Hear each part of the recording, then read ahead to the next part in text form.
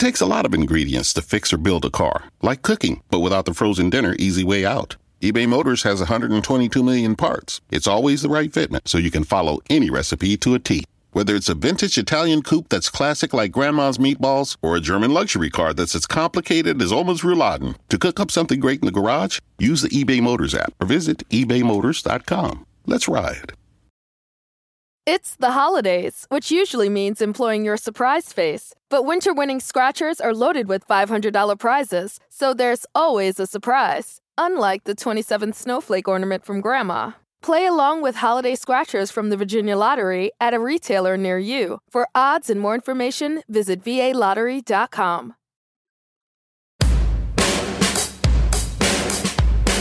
Hey everyone, this is the Almost World Podcast. Bringing to you mind-blowing interviews with guests from all over the world. So settle down, relax, and enjoy the show.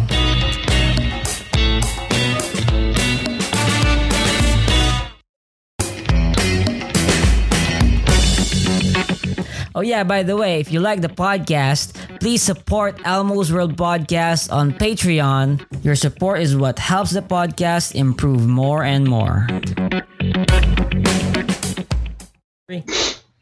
Welcome to Elmo's World Podcast. This is Elmo Odor Jr. and I'm with my friend Barry. Bro, can you tell us something about yourself? Yeah, sure. I'm 44 years old. I'm a software developer. I live in the United States, just outside of Minneapolis, with my wife and 3 kids. I've been a Christian for 4 years. The church I attend is in the Christian and Missionary Alliance denomination.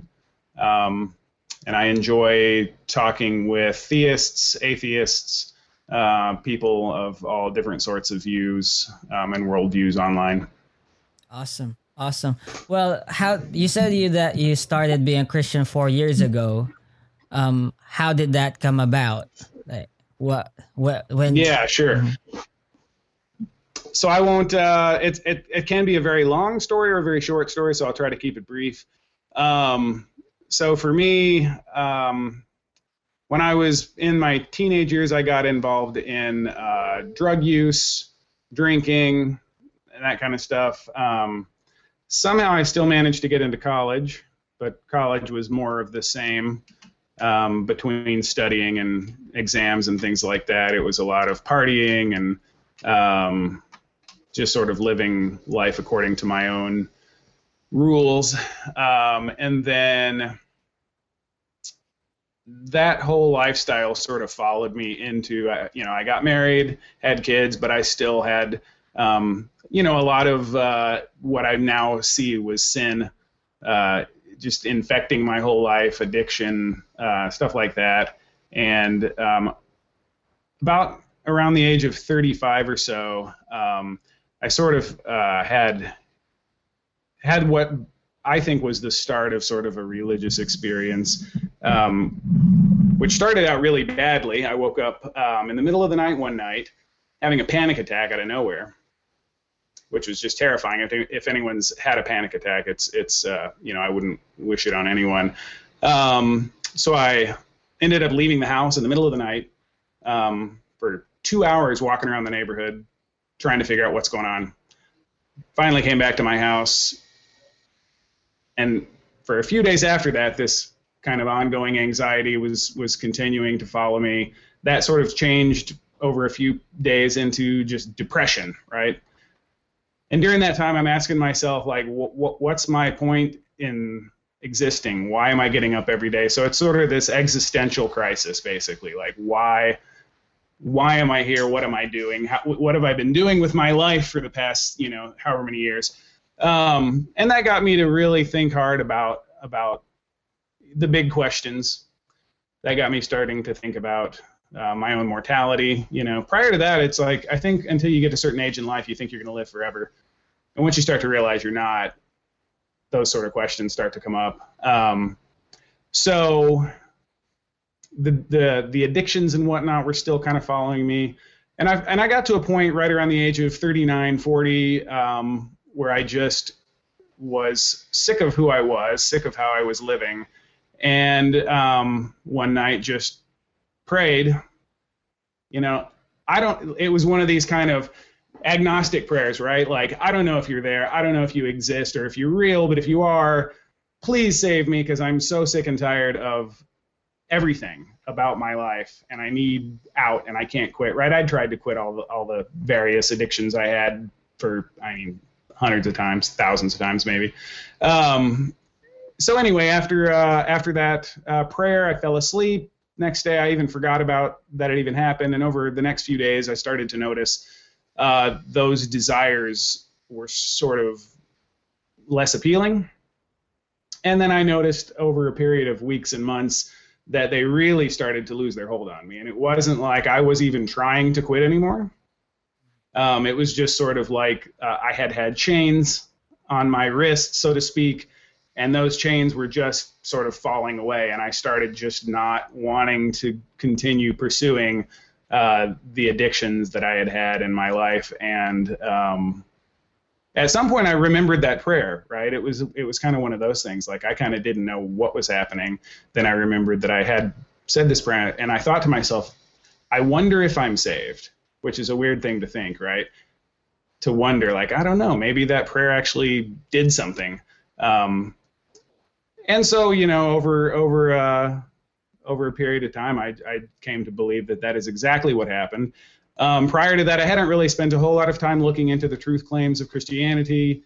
Again, I was just sort of raised with that, so I guess it was nice that I had that to fall back on, right? That was the prayer that I prayed.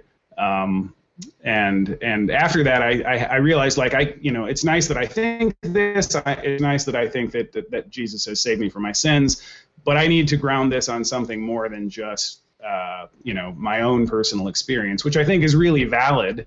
But I think you have to go beyond that if you want to have a strong and robust faith, and especially if you're going to interact with atheists and unbelievers online. So then I started really digging into apologetics. I discovered, I sort of was raised with this sense that, well, Christians are they're just sort of dumb, right? They just sort of believe this stuff, and they don't really have any good reasons. I grew up in Oklahoma, and the Christian culture that I came from was, somewhat anti-intellectual. It was sort of one of those things where you shouldn't ask too many questions and just have faith, that kind of stuff.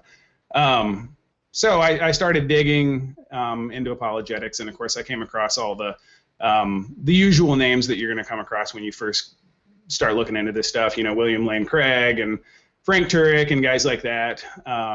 Which was good. That's a good entry point for someone.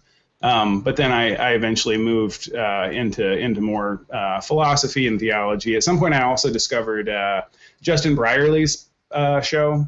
You might be familiar with, Unbelievable. And that sort of opened the door for me to realize, like, wow, there's a lot of really bright intellectual people who are also Christians. And that was important for me to know that, like, there's this whole world out there, and you can be a Christian and you can be intellectually justified in your beliefs, and you can defend them on a really strong intellectual foundation. At some point, I don't remember when, I picked up Ed Fazer's book. If you're familiar with him, he's a Catholic philosopher, former atheist. Mm-hmm. And he wrote a book called Aquinas, A Beginner's Guide. And I had heard of Aquinas prior to that, but I couldn't have told you anything about him. And I read this book, and he goes through the 5 ways of St. Thomas, and my mind was blown. And so since then, I've considered myself more or less a classical theist, and I've learned a lot more about St. Thomas and classical theism in general. So that's kind of where I'm at. I think that while there are certainly lots of questions about the truth of Christianity and puzzles and things to be wrestled with, I think that Christianity is true, and I think that it is intellectually robust and defensible, and so I consider it an act of worship to learn more to read the scriptures, to engage in apologetics, and to talk with people who don't believe. So that's kind of where I'm at. Well, I'd like to understand more how you've come to Christianity, though, right? Like in your, I guess that 4 years ago, maybe you were 39 years old. I'm not sure, but what was the real reason? What do you think that? Like, I guess you said you were in an existential crisis. Like what was in your mind as to say that you needed to come to Christ? Like what was happening in your life? Why? Like it's very spontaneous. You didn't expect it. You were in this down low. Would you say that it was pure emotion? What was it? I think in the moment it was just I had tried to quit and I won't go into all of the details, but like I said, drugs and other stuff, right? You can use your imagination, but I had things in my life that I just didn't want there, that I had tried to quit and tried to quit and tried to quit, and it was just one of these, like, I'm sick and tired of trying to quit and failing, and you sort of get to a point where you feel like, you know what, I might be just completely trapped and there's no way out. And that's a really, if you really get that feeling of being trapped in your own behavior, where you really feel like there's no escape from the lifestyle that you've sort of gotten yourself into, that's pretty scary. So yeah, I don't remember anything leading up to it. It's not like I had been considering Christianity very seriously, or it was fairly spontaneous. It was one night, like I said, and in fact, I think I might have been still under the influence. I very well might have been drinking that night, and I was later on coming down, or whatever you want to say, sobering up, when I just decided, you know what, I hate everything about the way that I'm living, and I need a way out. And so it was that prayer of like, you know what, if you're real, I have no idea if you are, but if you can hear me, help.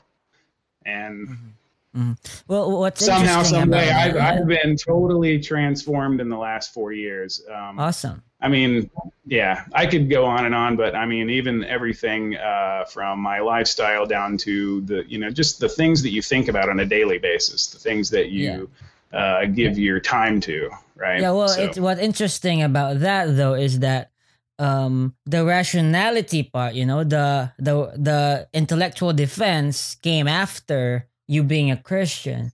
So in essence, being a Christian is not just being able to have the knowledge to defend your faith, but more so it's something that in self-evident experience within you, that a Christian would say it's the working of the Holy Spirit. It's accepting Jesus Christ, being born again.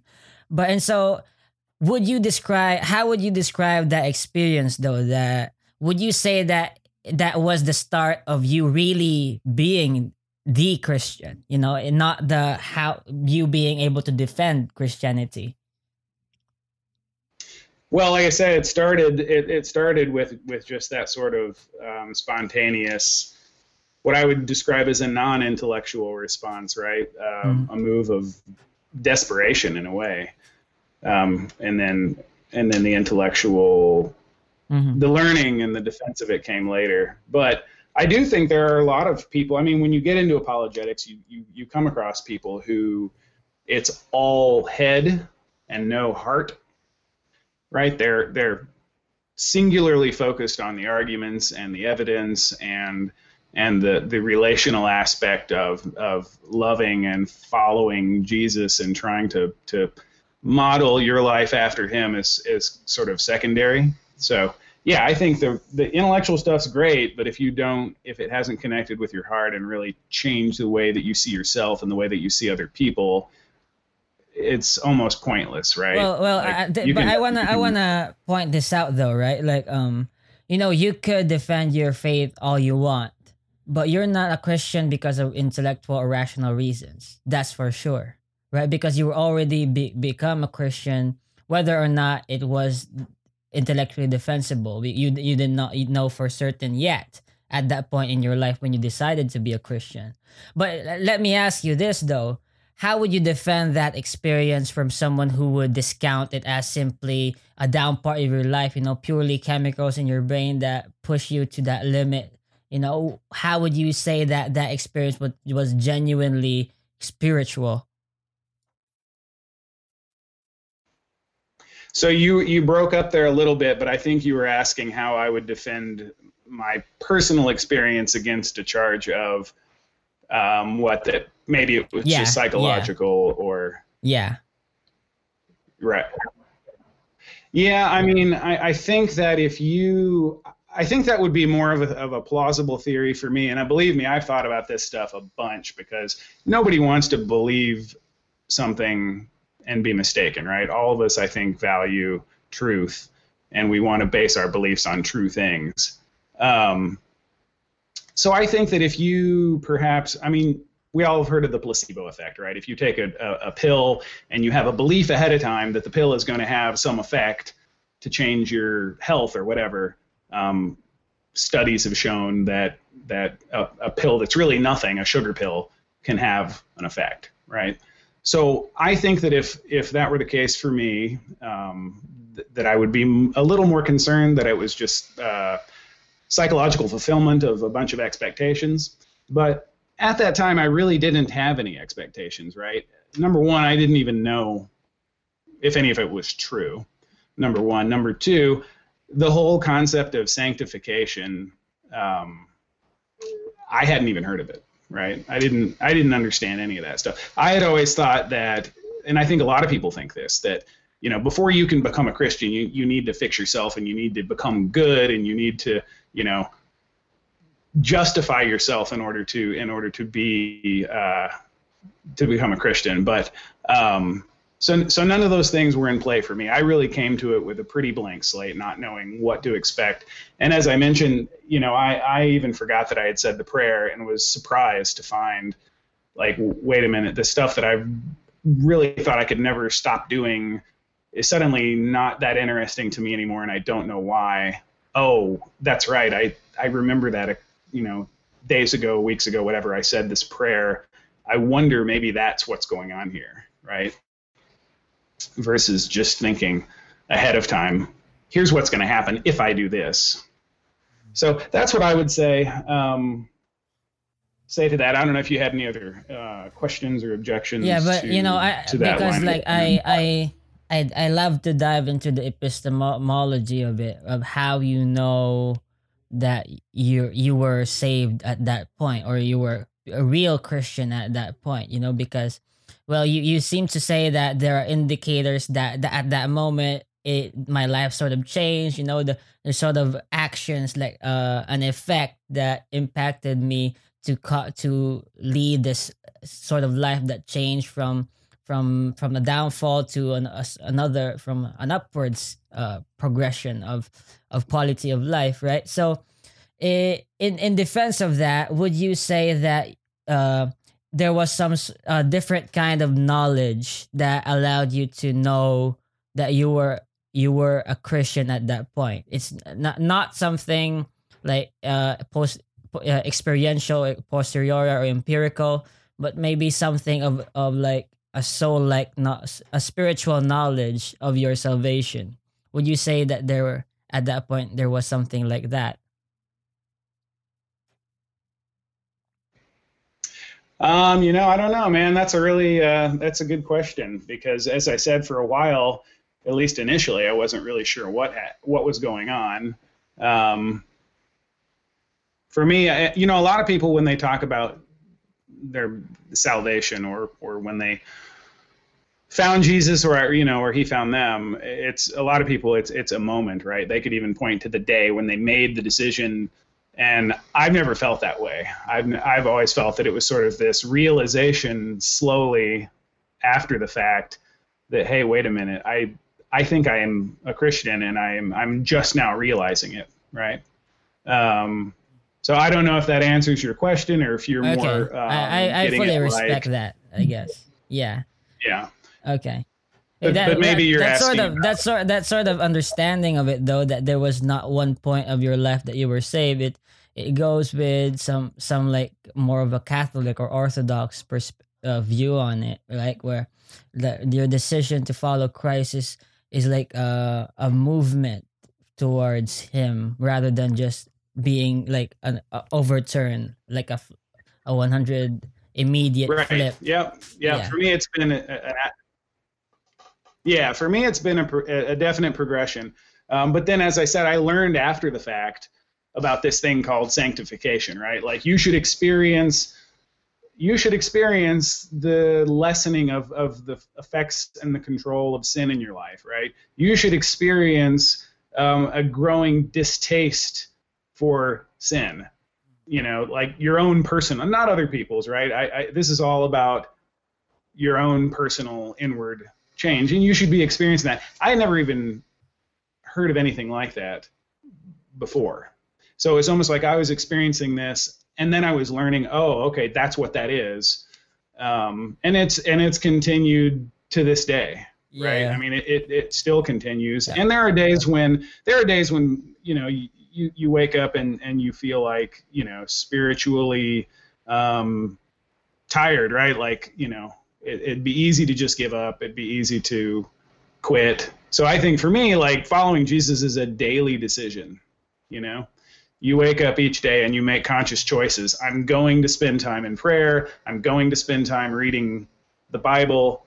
You have to make some spiritual disciplines an active, daily, intentional part of your life, or I think you're gonna stagnate in your spiritual development. For a long time, though, I felt like I was just carried along, right? Like it just was happening to me, and I wasn't even doing anything to cause it. Yeah. Okay. Well, I'm satisfied with that. I guess that we're all in this sanctification path, and I hope you continue to grow, brother. But I would like to ask then, though. I guess that you could say that there was at one point that you did start to change, though. But I want to know about your perspective on the metaphysical nature of of reality. For example, if you were not Christian before, right? Yeah. So how would I would say that you were living as an agnostic or atheist before you decided to fully pursue the Christian path. Yeah, no, I've always, I would say I've always been a theist.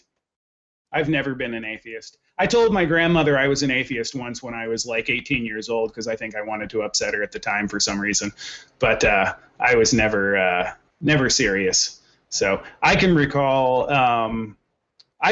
very clearly when I was super young, I want to say maybe 7 years old or something like that, one night, laying in bed, thinking about what caused, like a tree, for example, and the tree grew out of the ground from the seed, and the seed, grew because of the water and the soil and the nutrients, and well, what caused that, and what caused that, and what caused that, and I'd always in my mind work back to, well, if you follow this chain of causes back, well, there must be a God. And like, that's a very rudimentary cosmological argument, but I was making that in my head at the time as a little kid. It was just intuitive, right? Like if you think about any series of causes, to me at the time, it seemed obvious that you're going to have to terminate in a first cause. And so I've always been a theist. It's always just seemed plainly evident to me that God exists. And that's not to say that I never have my doubts or I never have days where I wonder, right? I always want to keep myself open to the possibility. So I'm never, I'm never someone who would say like I'm 100% absolutely certain all the time and I never doubt God's existence. But it's always been pretty evident to me. And the times I have, and even calling it doubt is probably too much. More like wondering, gee whiz, I guess it could be possible that I'm mistaken. But I've never really found any reason to think that that's the case. And I like to look at the atheist arguments. I like to watch the discussions with the atheists on YouTube Capturing Christianity is one of my favorite YouTube channels, and I'm a monthly financial supporter of that channel. And if anybody hasn't heard of it, I strongly recommend you to go check it out. But he hosts discussions all the time with theists and atheists, and I like to hear their arguments, again, because I think we all value believing true things. I've just never ever heard an atheist argument that I found convincing. To me, they all have presuppositions that seem highly questionable to me. So, well, I would love to have you someday maybe have a debate with an atheist here on my show. But I would love to focus more on your worldview rather than counter arguments to your worldview. But so, in terms of your worldview, though, right? So you say you're a classical theist. So how does this world work, right? So we have a God, that personal, loving God, creator, and were we created in literal 7 days? What do you think? So you're still breaking up a little bit. I don't know if it might help to turn our video off to improve it, but we can keep going and see. I think I'll just send that video. Let's try with. Yeah, let's try it without video. I think that's better. I'll leave mine on. If we still have problems, I'll shut mine off. Anyway, no, I don't believe that the Earth was created in 6 literal days.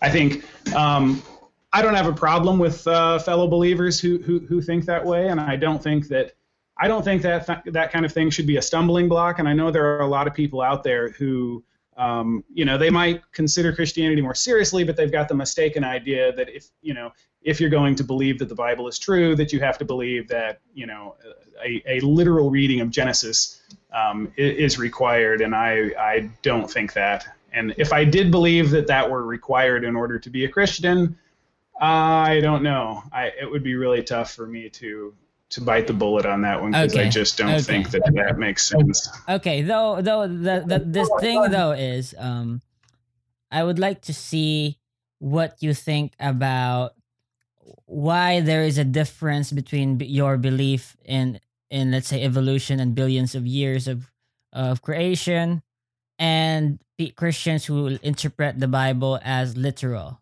in like 6 literal days, and then 7th day he rested. Why do you think there's a difference there? So are you asking me why do I think different Christians come to different conclusions? Yeah. Sure. Well, I think a lot of it has to do with your own tradition, right? I think some people are raised, either in a church or in a family where that view is central to their faith, and it's talked about a lot. And it's I think a lot of people are raised with that view that, look, if you're if you're going to be a Christian, if you're going to say that this is God's word, you need to read it like this, and if you don't, then you are either a heretic or an apostate or whatever. And I think a lot of people just feel a lot of pressure to see the text that way. So yeah, and I think on the flip side, someone like myself, I think that God gave us the ability to do science and the ability to reason and the ability to think.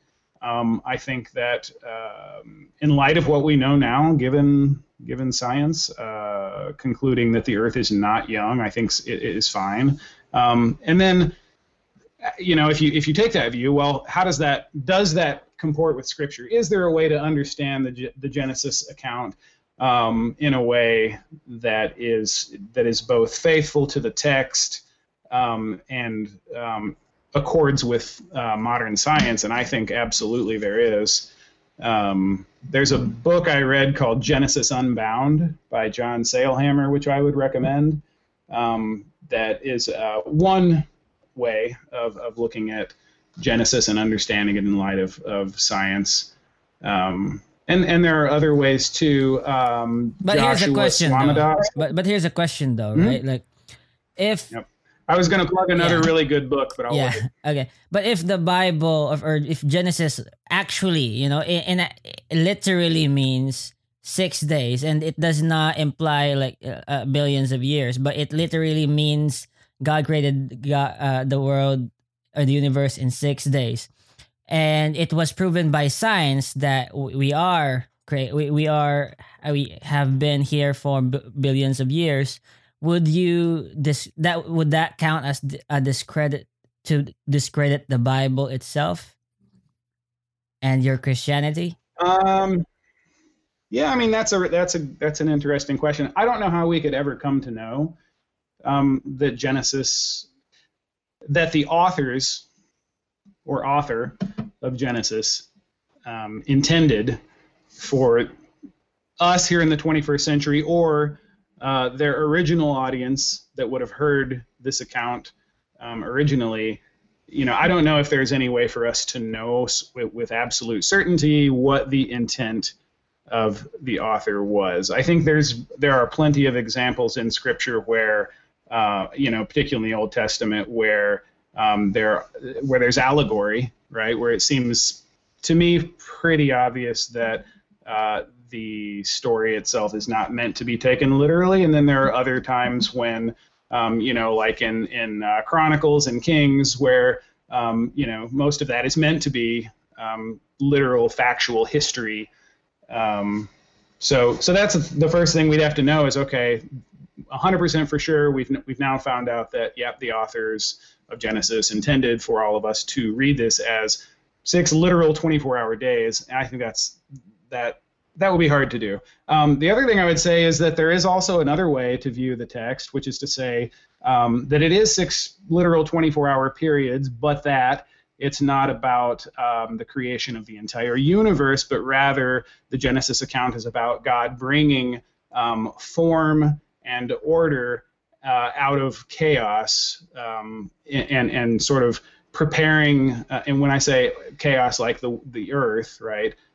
So this 6 literal days of creation is God preparing the promised land for his chosen people. And that's another way I think that you can read it. I'm not sure who it is that defends that position. It might be in the book I mentioned. I'm not sure. I've read a few different things about this. So I think that's another way to harmonize it and say, yep, it is 6 24-hour periods, but it doesn't apply to the Big Bang, right? I don't think that when Genesis says "Let there be light," I don't think that's talking about the Big Bang. I think that's but what I'm it's an hearing from interesting you, though, coincidence. but what I'm hearing from you though is that you have like a fluidity in what you believe, that it could be 6 days, but with this explanation, and it could be billions of years with this explanation. You don't seem to hold a consistent one at that, and that you would take a stand on and actually prove to other Christians that they mistook the Bible as this. You're more of like, okay, you might be right actually, or maybe you could reconsider reading the Bible again and re-understanding it. Sure. Yeah, I mean, I'm always open to changing my position. There are some really, I mean, this is the thing, there are some really intelligent, creationists who are Christians. There's a guy, I think, Todd Wood or something. I think he's a PhD in biology or something like that. He's a creationist, a young Earth creationist, and a really smart, educated guy. And what do I do with that knowledge, right? There's this guy out here who clearly knows more than I do about the relevant fields, and he's got a radically different view than I do. So I mean, I guess I'm open-minded. I tend to think that science is fairly well settled that the Earth is very old, and so we need to understand Scripture in light of science. I think that anybody who wants to just say, well, it doesn't matter what science says, we have to believe what we think the Bible says, I don't know. I think that's a very limited way to look at things. And again, I don't. All truth is God's truth. I think that He gave us the ability to do science and to reason and to think. And so, if our science is telling us that the Earth is old, then to me that's just an invitation to go back and look at the text and try and understand it in the light of what we know now. Okay, but the thing though, when you say that, is that we have to believe what science tell us because well, God gave us our intelligence to determine knowledge through science, right? But and then what happens though is when science starts to step over what you previously believed in what the Bible said, and you start and you keep moving the goalposts until there's nothing left of what you believed before because science keeps pushing it to a limit, you know? How what would that tell about your beliefs in the Bible and your understanding of it if science if you constantly uh, change it due to scientific discoveries?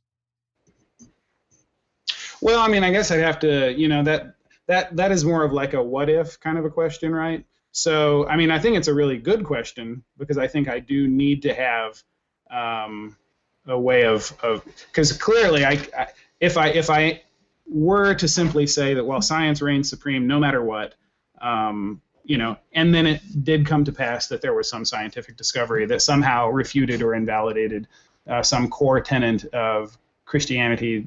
I mean, that would definitely be a problem, and that would require some real reflection. I can't imagine what that would be. For me too, as a Christian, I think that an individual's, if you look at in the New Testament, if you believe in your heart and confess with your mouth that Christ is Lord and that God raised him from the dead, you will be saved, right?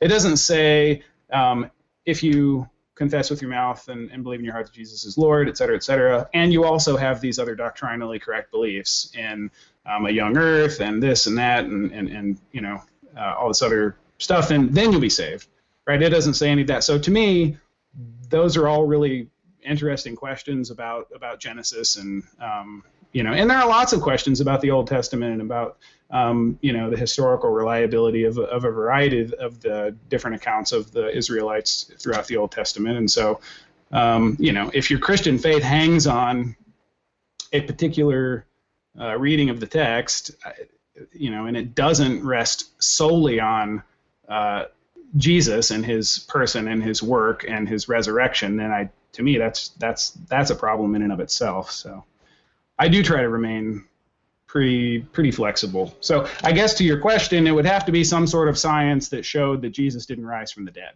right? But that gets right back to what St. Paul says, that if Christ is not raised, then our faith is in vain and we're still dead in our sins. So that's what I would say. Science would have to show that Jesus didn't rise from the dead, and I don't think that science has or could show that. I mean, I think that you would have to somehow they'd have to find his body, and then there'd have to be DNA testing, and who knows how that would if that's even possible, right? Well, I think though that whatever in your case, whatever science says, you'll still be a Christian nonetheless.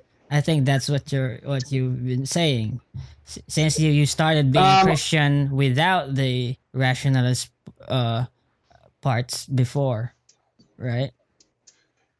True. However, as I said, at the end of the day, Christianity as a whole, the entire thing, regardless of which, brand of Christianity you prefer, all of it, all of us ultimately are Christians because Jesus rose from the dead.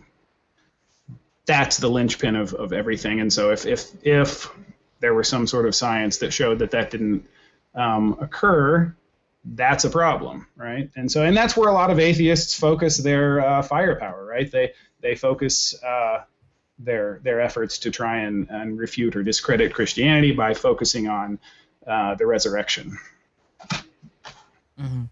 Well, I don't think that they can say anything about the resurrection, but some attempt to. But anyways, what about your views on the Bible, right? Like, how would you say that any those who contest the reliability of the Bible?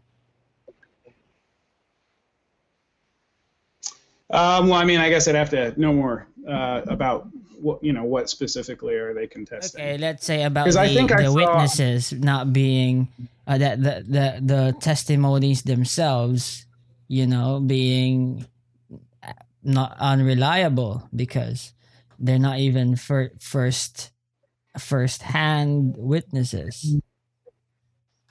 Sure. Yeah, and this is going to get sort of out of my area of well, I wouldn't even call it expertise, but Okay, but if it's not primary in your area of expertise, though, then but why do you believe in the Bible in the first place? Would you say that okay, there might be experts in that defend the reliability of the Bible? I'll just have faith in what they have to Right. say. Is that what you're saying? You know what? I think sometimes. So there's a couple things going on here, right? Like the truth of the Bible is a very broad category. I think when someone says a question like, "Is the Bible true?" I'm not even sure what that question means necessarily, right? Like that needs to be unpacked so that we can understand what it is we're talking about, right? Is it literally true in every single solitary thing that it says? Did Jonah really spend 3 days inside of a giant fish? 3 days and 3 nights inside of a giant fish? Or are we saying is the Bible true in all that it teaches in order to save human beings, to give human beings a knowledge of who God is and His plan for humanity through Christ, right? So there's two things, and I think that you can take I think you have to have a very strong view about who Jesus was and about his, the fact that he was a real person and that he died and rose again. And then I think that all of these, secondary and tertiary issues are interesting. They're good to think about. But I don't think like I said, I don't think they're central to the Christian faith. In a way, you don't believe in the miracles like stated like in the Old Testament, like that. I mean, that depends. But it's an easy answer though. Like, did the miracles occur or did they not? What do you think? It's a simple question. I think some. Yep, it is absolutely, and I would say most of them did. The only ones that I really take issue with. Which ones? Well, I mean, I would say like the Book of Jonah, which is an incredible book. I do not believe the author or authors of Jonah wrote that with the intention of communicating historical facts, right? I mean, if you why? If you Why read do the you book, think though? So I think because I will appeal to authority because I know biblical scholars who are solid Christians who hold that view, and I think that I trust them. I trust their expertise. But if you read the book, there's a lot of hyperbole. There's a lot of exaggeration. There's a lot of humor in the book. If anybody's interested, I will plug a brief series of sermons by a guy named Tim Mackey. He runs the Bible Project. And he did I believe it was a 3-part series on the Book of Jonah on his podcast, Exploring My Strange Bible, which is he's no longer updating it, but the feed is still out there and you can get the episodes. Go and listen to his 3-part thing on Jonah. It's amazing. It's awesome. The Book of Jonah is theologically true, right? I mean, it tells the reader things that are true, but does it intend to tell you or to tell the original audience that was listening to the story that there was a guy who actually got swallowed up by a whale and spent But time I want to inside know of it? this though. Like, this is interesting to me because you believe in other miracles, but why not just believe in a miracle of a guy being swallowed up by a whale for 3 days? The miracle. Yeah, well, the miracle of like the Moses dividing the flood is a lot. The Red Sea is a lot more unbelievable than a whale swallowing up a human. Right. Well, yes, it is absolutely. And so what I would say is I don't believe or disbelieve based on how incredible it is. For me, it's a matter of what did the author intend, right? So if I were to be convinced that the author of Jonah intended for that to be heard by his original audience and understood by us as factual history, then I would believe that yes. Because again, if and I'll play, as I call playing the God card, right? If God exists, miracles are possible. End of story. So yes, if God exists, a guy could, sure, get swallowed by a whale and be, spend 3 days in it. I mean, I think it sounds a bit absurd to me, but again, if I thought that the author, if that was the intent of the book, was to communicate that. But I think when we read that book in particular, and if anybody goes and listens to that sermon I mentioned, the 3-part sermon by Tim Mackey, I think when we listen, or read the story of Jonah and we all get hung up on the miracle, or this crazy thing that happened, we miss completely all of the other theological truths that are in the story. And so I think there's just a lot more going on there. And when we get all hung up on, well, did this really happen or did it not? I think we're just missing out on what that book in particular has to offer. So it depends, right? With regard to the Exodus, I've always assumed that was a real historical event. I mean, it seems kind of required if God is going to lead the Israelites out of captivity in Egypt. Seems important that be a real historical event, right? And I think that when you read that account, I think that the authors in Exodus are absolutely trying to communicate, this is what really happened. Well, I think that this drives us back to the question, though. What made you believe in the Bible in the first place? Was it simply by faith? Or did you actually have like a rational study of the reliability and validity of the Bible and its claims, like for example about Moses and what happened there and the miracles there? Right. Yeah, I mean, as I said, I think it's important to take things on a case-by-case basis. I think it's important to look at scholarship to see what people who study these things and know a lot more than I do think. So again, I don't know. I guess I'm comfortable saying I don't know with some stuff. Okay, so in a way, you're just gonna take the word of the scholars. That's it. That's it, right? Well, I think that we all have to do that ultimately, right? I mean, unless you've taken the time to, learn Hebrew and become very familiar with ancient Near Eastern cultures and really dig deep into the history and the people and the text, at a certain point you have to defer to experts, right? And for somebody to say, well, my pastor says that all of this stuff really happened, and so I'm just going to believe it. Well, that's okay. I'm not going to tell you that you're wrong or that you shouldn't listen to your pastor. But for me personally, I'd like to talk to or read someone who is has spent more time focusing on those particular questions, right? Okay. And then I guess for me, it also depends on whether or not I think those questions, for me personally, are interesting or germane to my own walk of faith. And I guess I've never really been too hung up on that stuff. In my work, work's probably the wrong word, but in my time spent reading, doing apologetics, and learning, I've always found learning about the New Testament, learning about the Gospels and the disciples a lot more interesting and a lot more relevant, right, to the question of the truth of Christianity.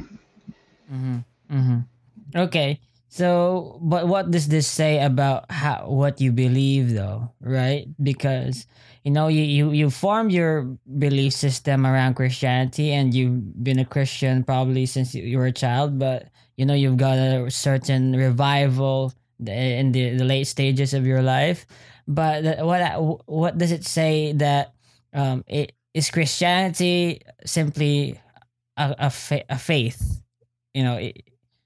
That there are parts that you have to just say I don't know, and you have to just have faith in some parts of it. Well, sure. Yeah, I think absolutely. I want to correct one thing though. You said that, I've been a Christian most of my life and had a revival.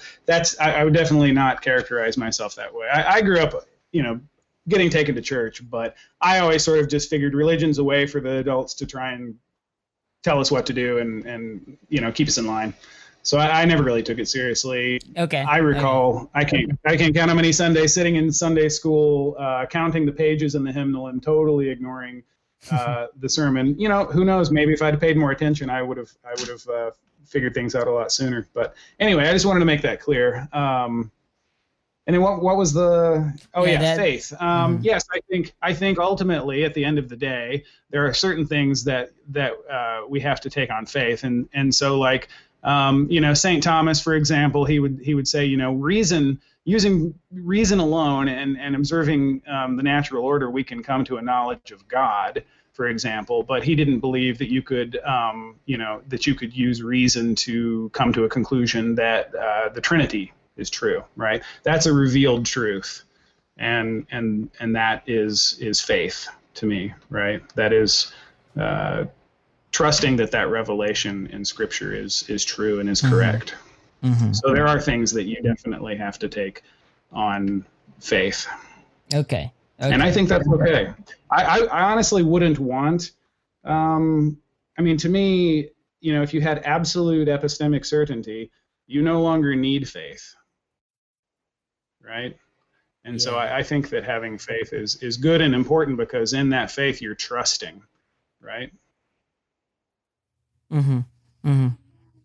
Well, I guess then though you have to take account of what kind of faith you have, right? And whether or not your faith is something that is a good one. You could have a lot of bad faiths, like what happens with cults and a lot certain denominations of Christianity that went really bad, But how do you decipher whether or not your faith is something that is not dangerous or wrong?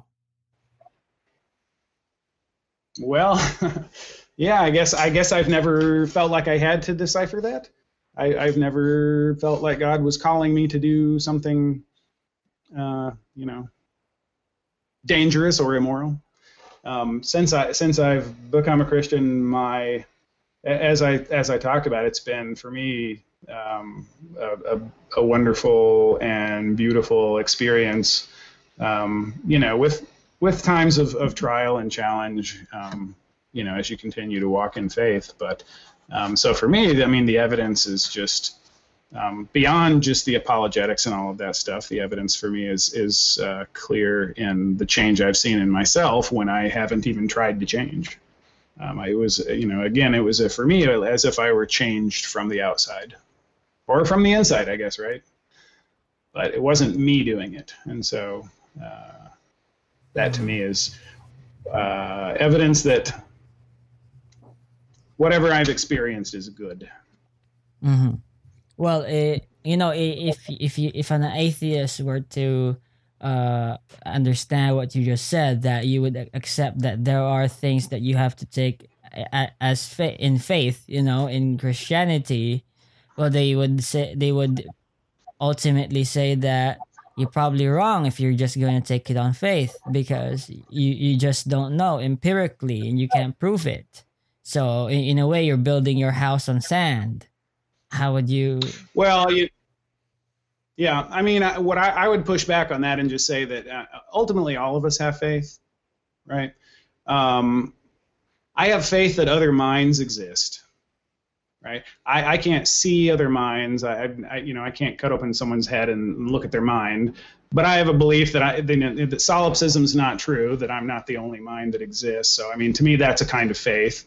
You might have reasons for believing it based on, the analogy of the comparative behavior of other people with yourself and infer that they must have a mind.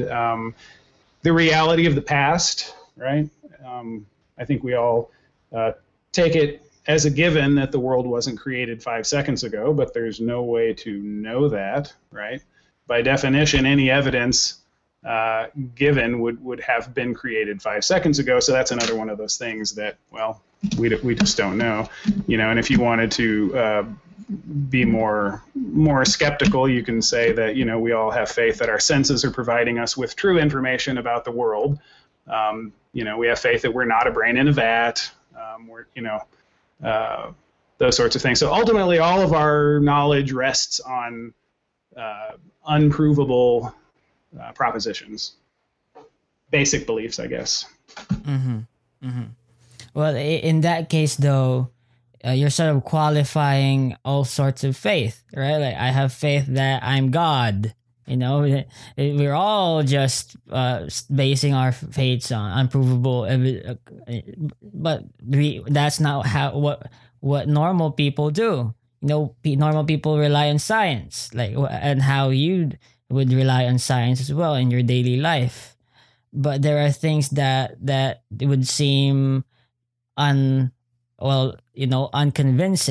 As, for example, Christianity would appear unconvincing to a lot of atheists. What would you say about that?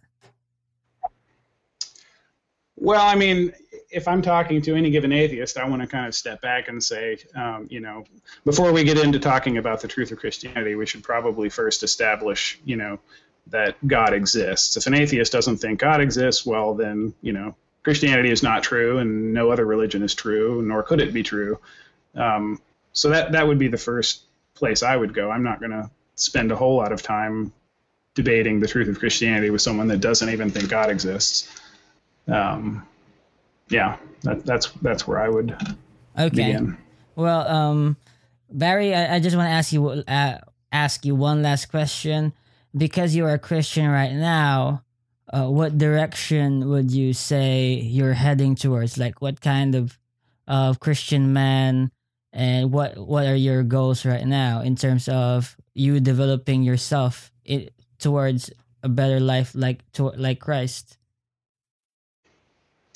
I mean, my goals are practicing spiritual discipline. I read a book recently by Dallas Willard called The Spirit of the Disciplines, and he makes a really good case in there that a lot of Christians have the mistaken notion that sanctification is something that just sort of happens, right? You become a Christian, and then over time God's just going to do stuff to you through the power of the Holy Spirit or whatever to make you better or less sinful or whatever.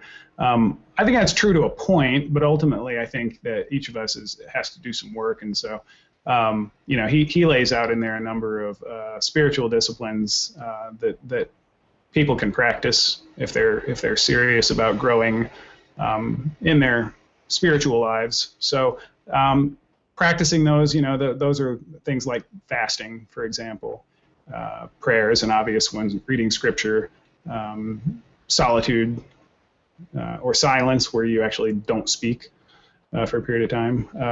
And there are others, poverty, for a period of time, something like that, choosing to spend less money or to give more money away.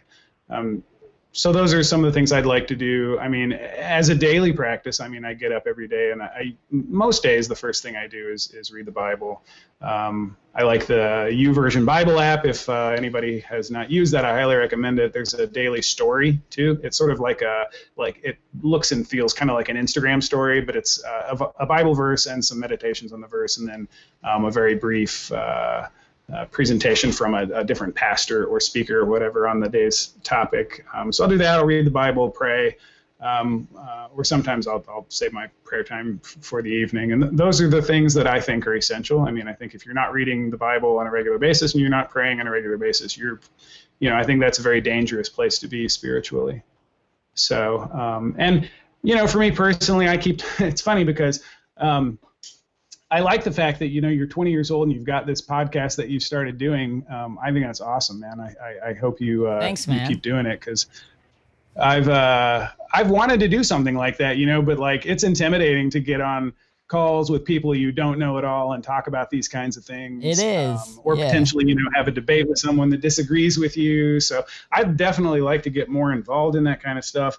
I have, just a ton of respect for guys like Cameron Bertuzzi on Capturing Christianity, where he was a photographer, and his brother, announced that he was an atheist, and so he started researching Christianity and all this stuff, and started the YouTube channel.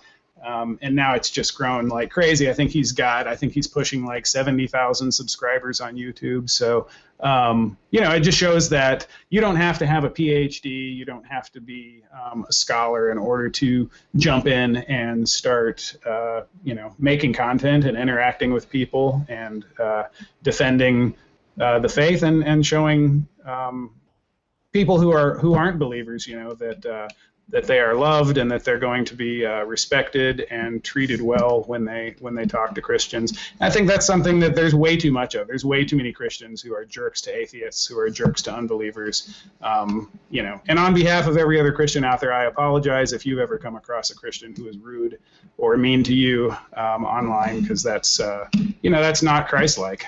And I think we're all called to imitate Christ in the way we treat others, especially people who are outside the faith, because we want them to know that they're loved and to feel welcomed into the family of faith. Awesome, man! And I just want to say thank you so much for being on my podcast. It's been a great conversation. Yeah, my pleasure. Awesome. Well, yeah, it was fun. So that's the end of it. Thanks for tuning in, guys. This is your host, Elmo Ador Jr. And thank you for listening in. And please subscribe. Please follow us on Facebook. Please follow this. Please. Thanks.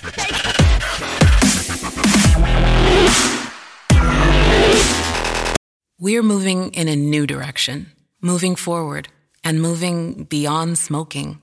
We are Altria, and our companies are leading the way in moving adult smokers away from cigarettes by taking action to transition millions toward potentially less harmful choices as we move from being known as a tobacco company to being recognized as a tobacco harm reduction company. Altria is moving beyond smoking. Find out how at altria.com. Holidays are here, and so is fashionable fitness. Gift yourself a Samsung Galaxy Z Flip 3 5G, a phone that folds in half to literally stand on its own. Pair it with the Galaxy Watch 4 for ultimate wellness and wow factor. Check health stats, flex personal records. Over 90 activities can be tracked, like biking, swimming, golfing, and more. Invest in yourself with tech made to crush goals. Holidays open up with Galaxy. Shop it all at Samsung.com. 5G connection and availability may vary. Check with carrier. Products sold separately.